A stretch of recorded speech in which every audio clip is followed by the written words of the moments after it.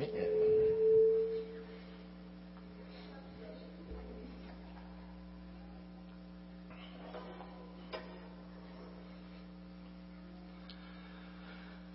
right, we're hot. We're hot. I have to talk real soft if we do that. Glad that you're here today. If you have your Bibles and you would, turn with me to the Old Testament book of Job. The Old Testament book of Job. I want to share with you this morning a message entitled, "We Can Overcome Disappointment." We can overcome disappointment. There's a story that's told. A couple of buffalo were out in the prairie, and they're grazing and hanging out there, and an old cowboy rides up. And he gets off of his horse, and he walks over and looks at these two buffalo, and he says, "You have to be the ugliest, most disgusting animal God ever created. You are huge in the front. You've got all of this fur, and it's always nasty and dirty. You've got these tiny horns, and you've got this huge snout that's always slobbery and wet and nasty. And then you have this little back end that's so disproportionate to the rest of your body. You have got to be the most disgusting thing on earth." Gets back on his horse and rides off. One of the buffalo looks at the other buffalo and says, "I think we have heard the discouraging word." All right? So if you know that old song, you know what that's about. They've heard the discouraging word. You know, there are often times in our life that we meet with discouragement.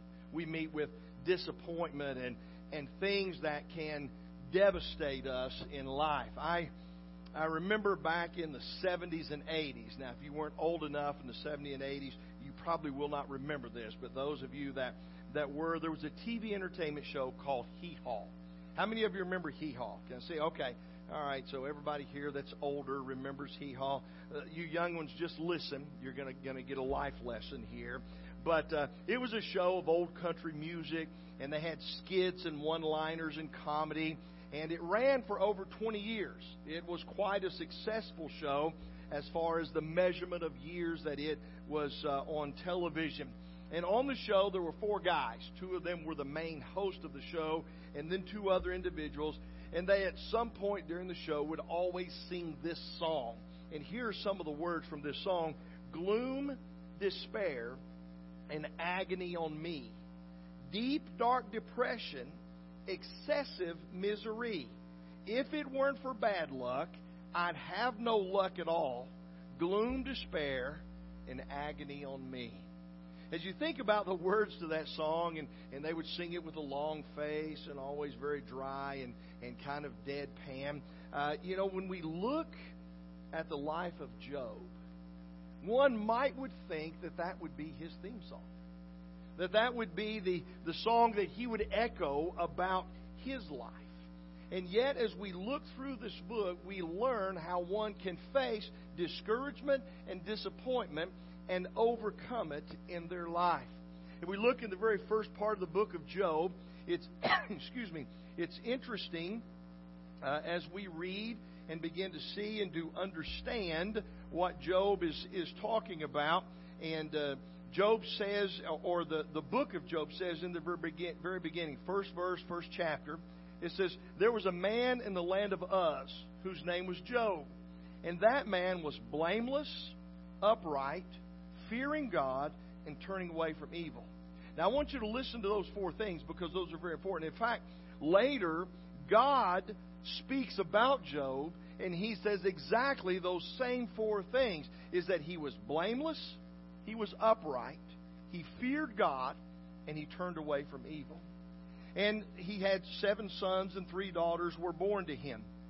His possessions, now listen to this, also were 7,000 sheep, 3,000 camel, 500 yoke of oxen, which means if there were 2 yoke, that would be 1,000 oxen, 500 female donkeys, that's not including males or anything else, and very many servants. And that man was the greatest man of all the men of the East.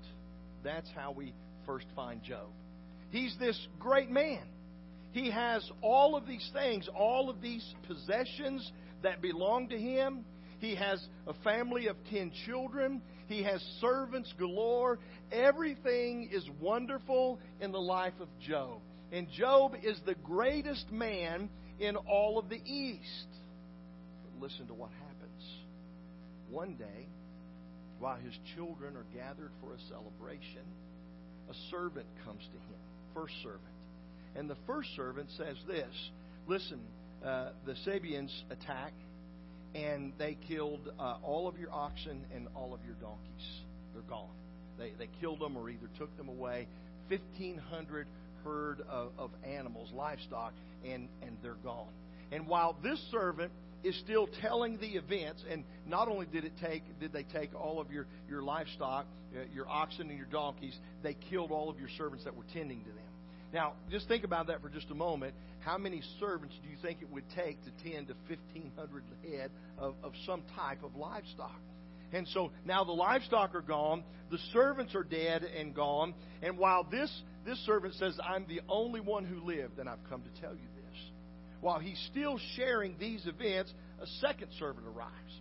And the second servant says, listen, all of your sheep, there was a fire, all of your sheep, a fire from heaven came down, and 7,000 sheep are all dead, all gone, devastated.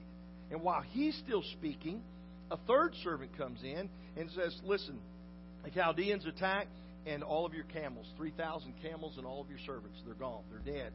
They've been devastated and wiped out. While he's still speaking, now remember, this didn't happen over a period of several days or several weeks or several months. While each servant is still speaking, the other servant comes in and tells what. So all of this happened at one time. One devastating blow to the life of Job. And so the fourth servant comes in and he says, your children were gathered in the oldest son's house and they were having a celebration. And there was a great wind that came across the plains and it blew the house, and the house collapsed on your children, and all of your children and grandchildren, your servants, they're all gone. All of them are dead.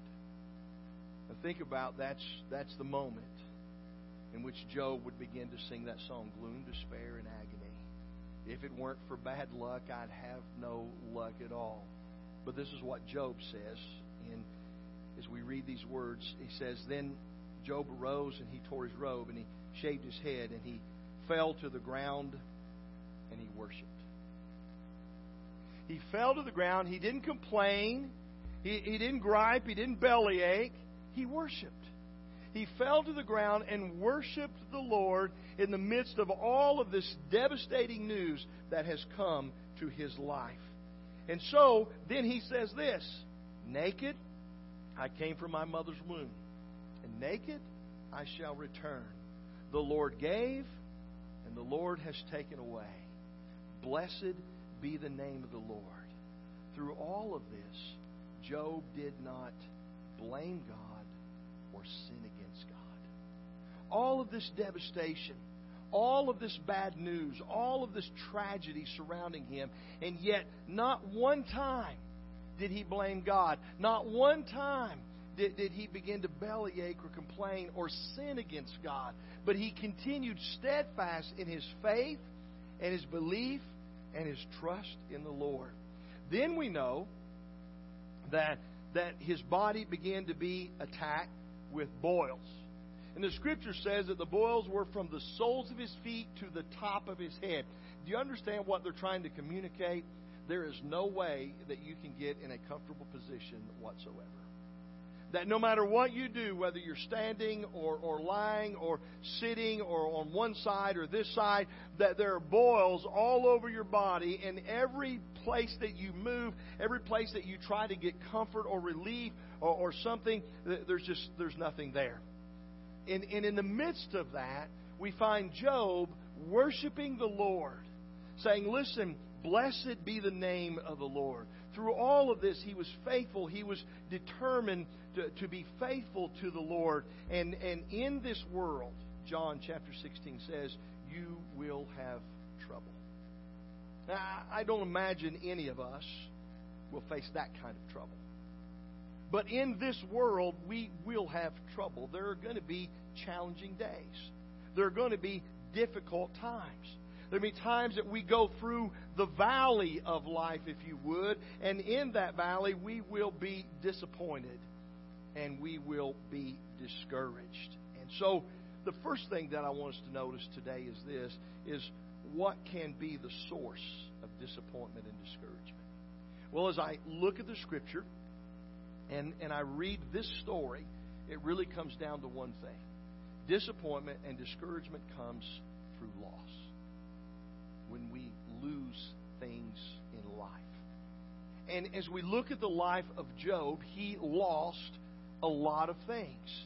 And in the midst of that loss, we would think that there would be disappointment and discouragement. He lost his possessions. He lost his position. He lost his power. He lost his popularity. He lost relationships with his friends. He lost his future, everything that he had worked for, all of his hard work. He lost family, and he even lost his own health. And in the midst of all of that loss, when we lose, we become disappointed. When we lose, we become discouraged. And maybe for us, it's possessions. Maybe it's a job that we thought was the perfect job for us, and that's where we planned to be for a long, long time, and suddenly we lose that job. Maybe it's a friend that we thought was really a good friend, and through circumstances and situations, we lose that friend. Maybe it's a loved one that was vitally important to us in our life, and we lose that loved one. Maybe it's our own health.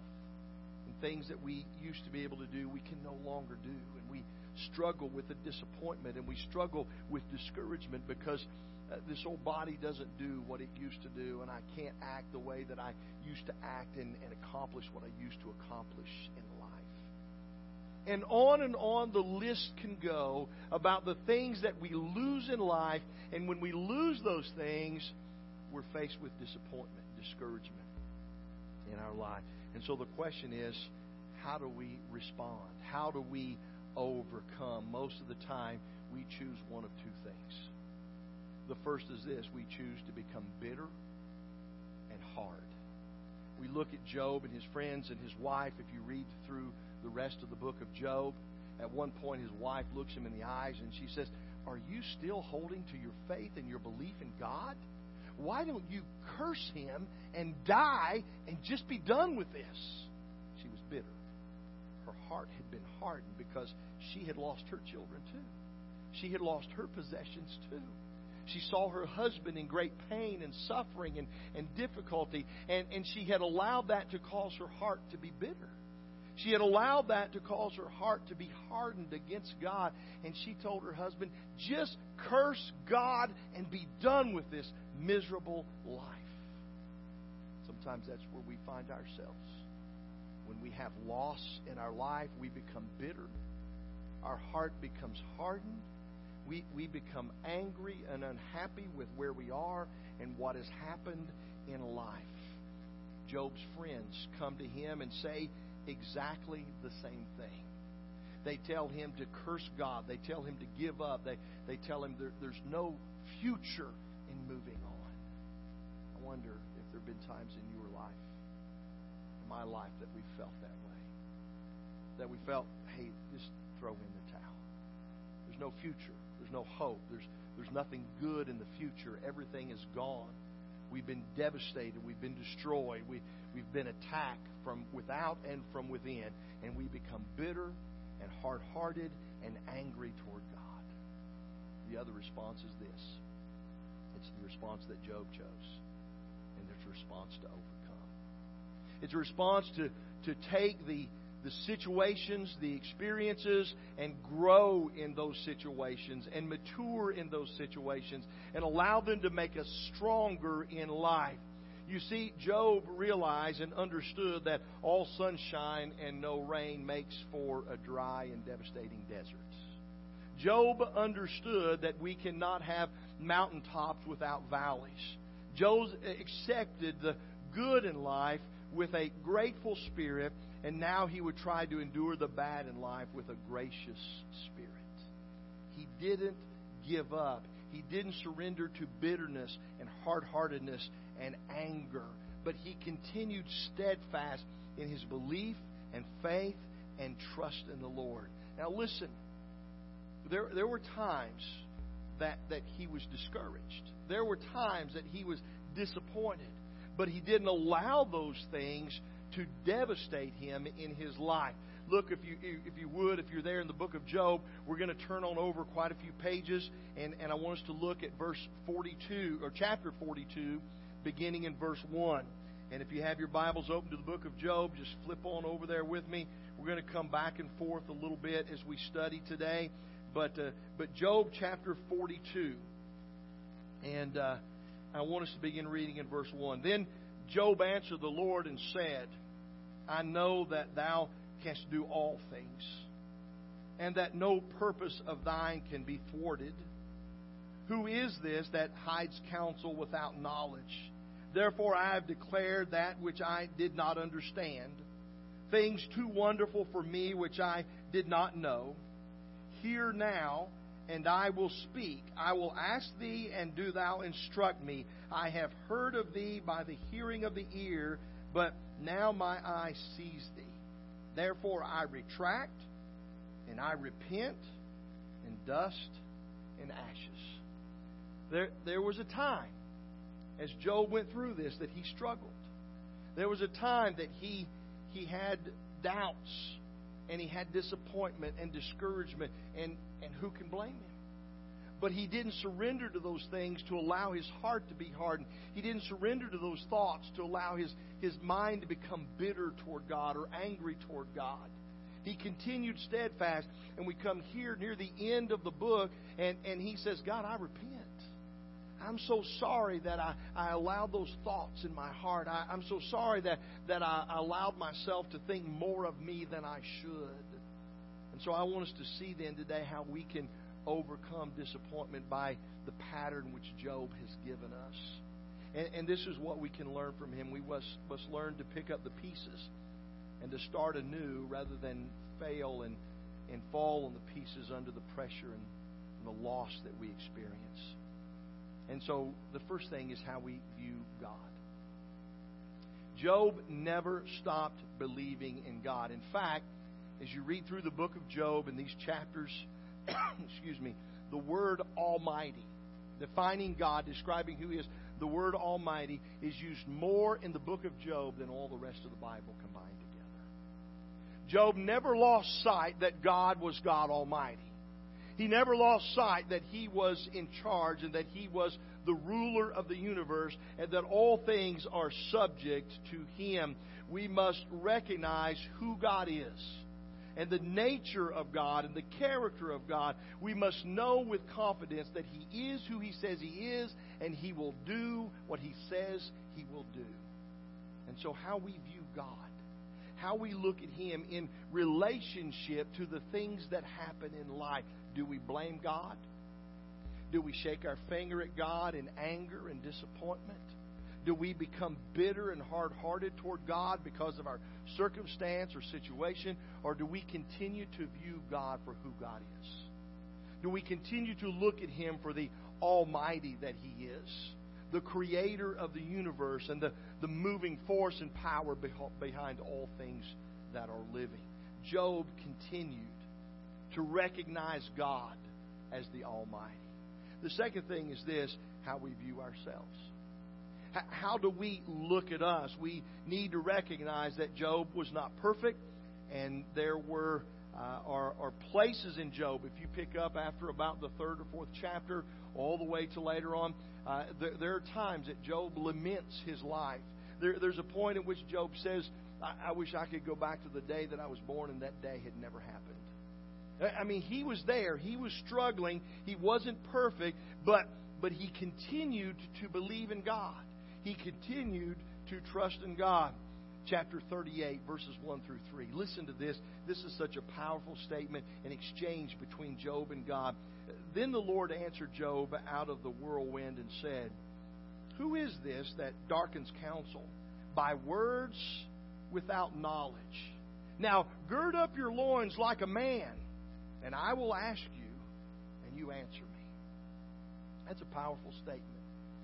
God is communicating with Job, and Job is lamenting his position in life, the circumstances in which he finds himself. And Job is spouting off.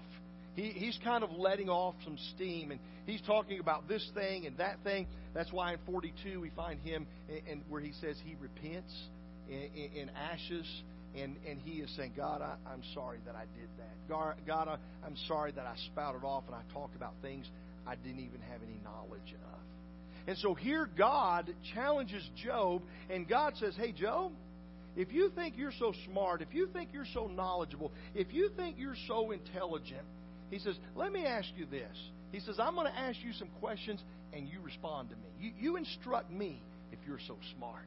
And listen to what he says. This is a beautiful, it's a little bit scathing, but it's a beautiful passage of Scripture. Chapter 38.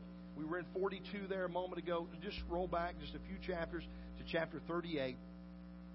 And the Lord, I begin in first verse, and the Lord answered Job out of the whirlwind.